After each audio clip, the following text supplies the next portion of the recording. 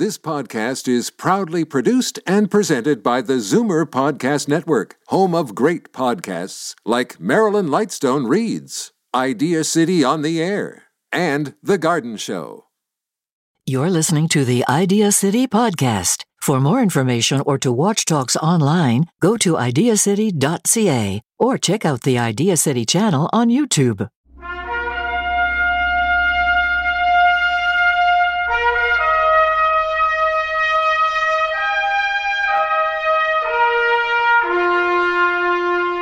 Hello, and welcome to Ideacity on the Air, the radio show. By the end of the next half hour, you'll be inspired and enlightened by the world's biggest ideas, innovations, and breakthroughs as you hear about them in talks from the planet's smartest people. Moses Neimer's 3-day annual Ideacity Conference in Toronto has been called Canada's premier meeting of the minds, and we're glad to have your mind with us. In this episode of Ideacity on the Air, Avery Broderick speaks about the mysteries of black holes. Now let's join Moses as he welcomes Avery to the stage.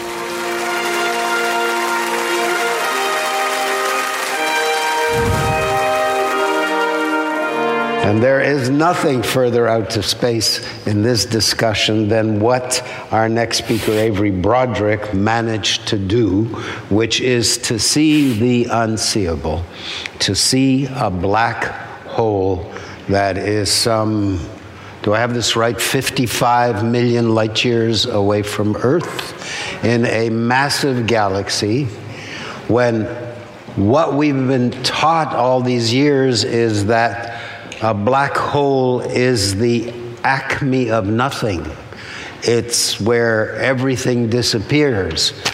It's what those early sailors must have meant when they said, you know, beware of dragons, all ye enter here. And yet, Mr. Broderick and his team were able to get this epic picture. Avery, please come out. Thank you very much. Thank you, sir. Thank you. Thank you. Like so many moments in science, this was really the culmination of the efforts of a very large number of people. And I stand before you humbly as a representative of the more than 200 members of the Event Horizon Telescope collaboration who made this picture possible. We have two amazing pillars of modern physics, quantum mechanics and Einstein's theory of gravity, both of which have been exquisitely tested and passed at every instance. And yet we know there must be something more. Black holes are the nexus of many of the questions, many of the threads that attempt to unify these two theories, and therefore are a natural opportunity to seek solutions. We know now that black holes are not physical oddities, but they're actually movers and shakers within the galaxies they inhabit. They shape the universe around them. So if you wanted to understand why the night sky looks the way it does, you also need to understand the dramas that unfold in the vicinity of black holes. The difficulty is that black holes are very small in a physical sense. If I were to imagine trying to create a black hole from the sun, I could do so by compressing it sufficiently. And if I did that, it wouldn't have to be the size of the Earth. It wouldn't have to be the size of the Greater Toronto Area. It would have to be the size of a large town, a diameter of 6 kilometers. If I wanted to compress the Earth to make a black hole, I could do that too. Then it would have to be the size of a large marble. Black holes are small. Compared to the astronomical distances to them, they're practically invisible. So if we look at the nearest black hole that we know of, this is located in an X-ray binary, 3,500 light years away from us. It has a phone number name that I don't recall. It's 7 times the mass of the sun, and it subtends an angular scale of 10 trillionth of a degree. That's tiny by any measure. Fortunately for us, there's another kind of black hole, the supermassive monsters that live at the centers of galaxies, including our own. For decades, scientists have been watching stars orbiting a dark point at the center of our galaxy, and from that deduce that there has to be a 4 million solar mass behemoth there. And that would subtend an angle of 100 millionth of a degree. And you'll note that the order in which I've told them to you makes that sound like a whoppingly large figure. Of course, it is still extremely difficult. If you were to try to observe black holes with an optical telescope that was 30 meters in diameter. This is the cutting edge. This is the largest telescopes being built today on the drawing board today. You're still at a resolution that's 100 times too low. You can't do this in the optical. Now, it might seem like folly to imagine doing this at longer wavelengths, in the radio, at millimeter wavelengths, comparable to the electromagnetic radiation in your microwave. If you did that, you would need a telescope the size of the Earth. Okay, so building a mirror the size of the Earth is expensive. There are some political problems. Okay, but we can do that. Any telescope operates by bringing the light into focus in a complicated optical dance, well choreographed so it all arrives at exactly the same time. We can use a technique called very long baseline interferometry, where we replace this entire mirror with just slivers. And each of those slivers, we record the light, record the full electromagnetic wave. And then on large computers, we complete the optical choreography, bring it into focus, and generate an image. In some sense, this is a synthetic telescope, where we've combined the input from many telescopes around the globe. This is what the Event Horizon Telescope is. It's a telescope the size of the Earth, built with computers and stations spread around the globe. There are challenges. We have the highest data recording rates in science.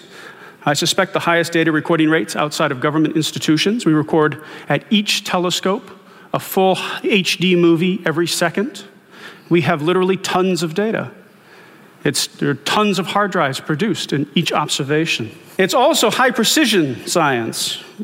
In order to complete that optical choreography, we need to time tag all of our measurements with atomic clock precision. So for more than a decade, we have been hard at work demonstrating that we can actually do all that stuff I just said, demonstrating it worked, and demonstrating there was something to see. But at the beginning of 2017, something very special happened. It became clear that we had enough stations in the array, not just to prove that we could actually make it work in principle, but generate a real image.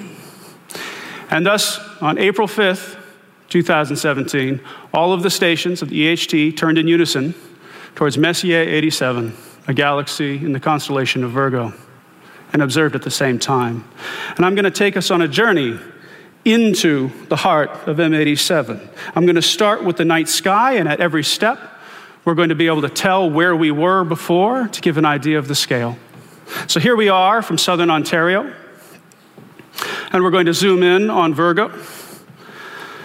And as we zoom in on Virgo, we start to see Virgo has a cluster of galaxies, not a single galaxy. There are 2,000 galaxies in the Virgo supercluster, all orbiting each other's gravity. And at the heart of the Virgo cluster, there's one particularly large galaxy, M87. It's not a galaxy like ours. It's 100 times larger than the Milky Way, and it's not disk-like or spiral. It's sort of a cosmic egg. And at the center of M87, you can start to see one of these prominences, one of these jets that rule the fates of their galaxies and their friends. M87 harbors such a source. Now, at this point, our journey in the optical has ended. There are no higher resolution optical images. To move forward, we have to put on our radio eyes once again. This is an image coming from a telescope called the Very Large Array. It's very much like the Event Horizon Telescope, but it's located in Socorro, New Mexico, in a 100-kilometer region. So it's very much smaller resolution, lower resolution. And as we zoom in step by step, we now come to telescopes that have to be the size of the Earth. This is a telescope that's in spirit very similar to the Event Horizon Telescope, but operates at longer wavelengths and therefore lower resolution. And here we go. We stop here for a moment. We have now zoomed in by a factor of 70 million. It didn't feel like that much, did it? It's the wonders of exponential growth. On April 9th, 2019, this was the highest resolution image ever published of M87. You can see that the jet extends off to your right. That's consequence of the black hole at the center, but not the black hole. On April 9th, April 10th, this is the picture we showed. It's not an incremental advance in resolution. It was a quantum leap in resolution. And for the first time, we're able to see the impact of the black hole horizon on the emission, not just see its effect on material around it. Coming up after the break. Material has plunged an enormous distance deep into the gravitational potential well, liberated enormous amounts of energy, moving at near light speed in the vicinity of the black hole.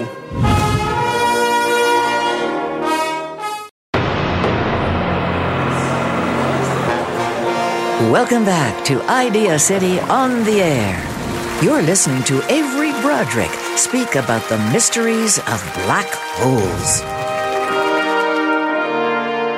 Now, during all of this time, theorists were not idle. I'm a theorist, and I spent much of my career making predictions for what images like this might look like, and how we might study Einstein's theory of gravity, and how black holes interact with other things to make these outflows. There are two primary effects that shape that image. The first is gravity. Light falls in gravitational fields. Photons are deflected around the black hole. But here, not by 1/2000th of a degree, here by tens of degrees, hundreds of degrees, sometimes making complete orbits. The net result of all of this deflection is the creation of a silhouette, a shadow, a region in the image produced by surrounding emission that is dark, because the light rays that would have filled in that shadow would have had to have begun below the event horizon of the black hole. The second piece of physics that controls what that image looks like are the properties of the emitting region, and primarily its dynamics. The reason why black holes form the industry of the cosmos is that they are very, very compact, and as a result, material has plunged an enormous distance deep into the gravitational potential well, liberated enormous amounts of energy, moving at near light speed in the vicinity of the black hole, crashing into itself, heating to, in this case, more than 100 billion degrees and shining. This is ordered only by the angular momentum of the infalling material, which causes it to organize itself into a disk, and also collects magnetic fields which twist and organize themselves into these helical columns above and below. Those columns are exactly the footprints of the jets that are so important in the evolution of their parent galaxies. The key piece of physics from this is that material that is coming towards you is bright. Emission from material that's moving at relativistic speed, at near light speed in your direction, appears bright, and material that's moving away from you is dark. With those two effects, you can draw pictures that look like this, as we did 10 years ago. That shows gravity's shadow in the center. It shows a bright side associated with the material that's moving towards us, and it shows a dim penumbra about the entire image caused by emission from material that's moving away from us. Since that time, we've made significant advances in how we compute these sorts of simulations. This is the result of something we call a general relativistic magnetohydrodynamic simulation, and I'm out of breath.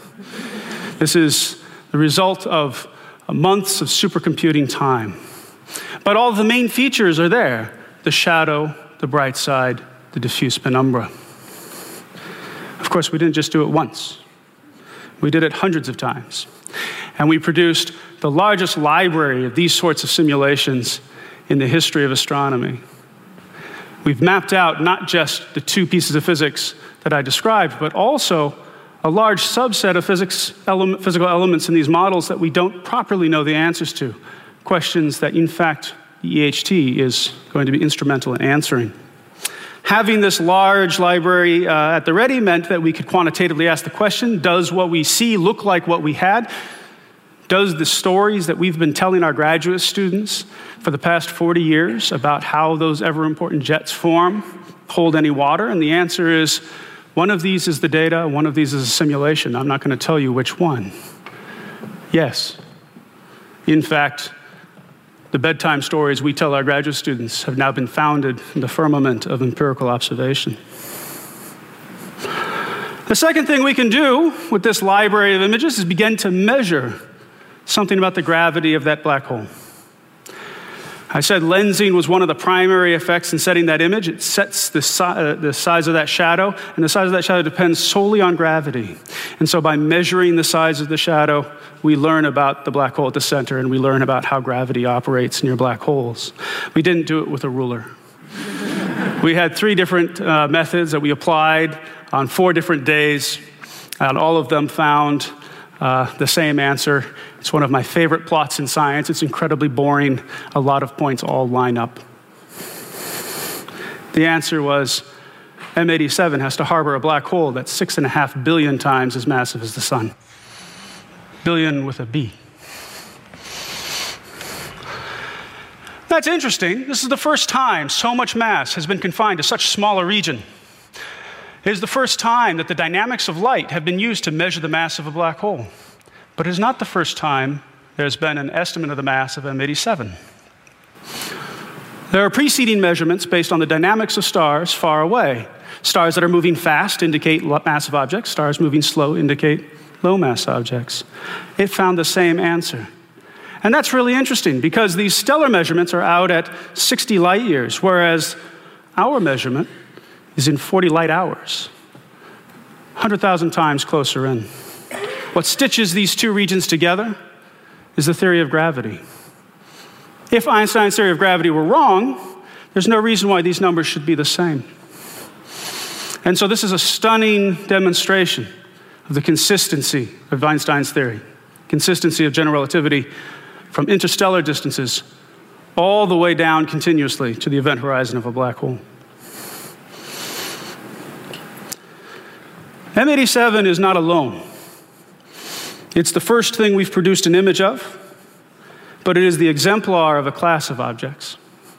Here's a picture of the sky in the gamma rays, and everything with a little white circle around it is an object like M87. Not all of them as close, not all of them as bright, not all of them as massive, but a sibling. And in this picture, they're undercounted by at least 20,000 because of the way they're selected. This is a very special group. So there's actually 20,000 more on the sky. And what we learn about M87, we can infer about all of these and their impacts in their neighborhoods. So on April 10th, I had the incredible privilege, it's one of the greatest honors of my life and certainly my professional career, to stand with a number of my colleagues and represent the more than 200 members of the collaboration that made all of this possible. And I think that many of us understood that this picture might have an impact. For me, like for many, seeing is believing. And so seeing a picture like this had a profound impact. I think few of us could have predicted the magnitude of the impact that this picture had. The European Southern Observatory estimates that more than 4.5 billion people have seen this picture. Even if that's wrong by factors of 2, that's enormous. This is clearly the most important thing that I've ever done. This is no longer a science story, not any longer a part of my research, but it's part of the human story. It's part of your story. It's part of a new period in which we can study these incredible objects. But it is just the beginning.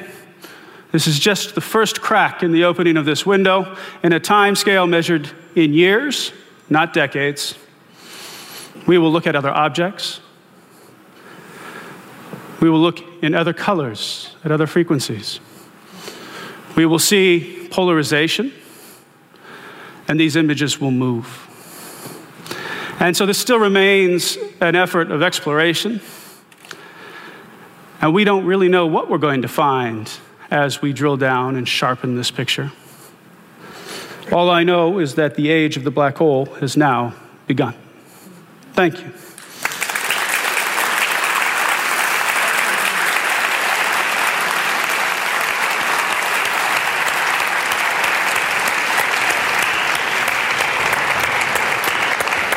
Well, bravo, Avery, for a titanic achievement. Really exceptional. Thank you. In the movies, in sci-fi, the black hole is depicted as the thing in which nothing survives. Do you believe that? Normally we think of the black hole as being defined by its event horizon. It's a perfect prison, the ultimate trap, and everything ends up down at the bottom of the singularity. But part of being the perfect prison, it is that undiscovered country from which nobody has returned. So I don't know what's inside. We don't know what's inside. Thank you again, Amy. We'll take a picture.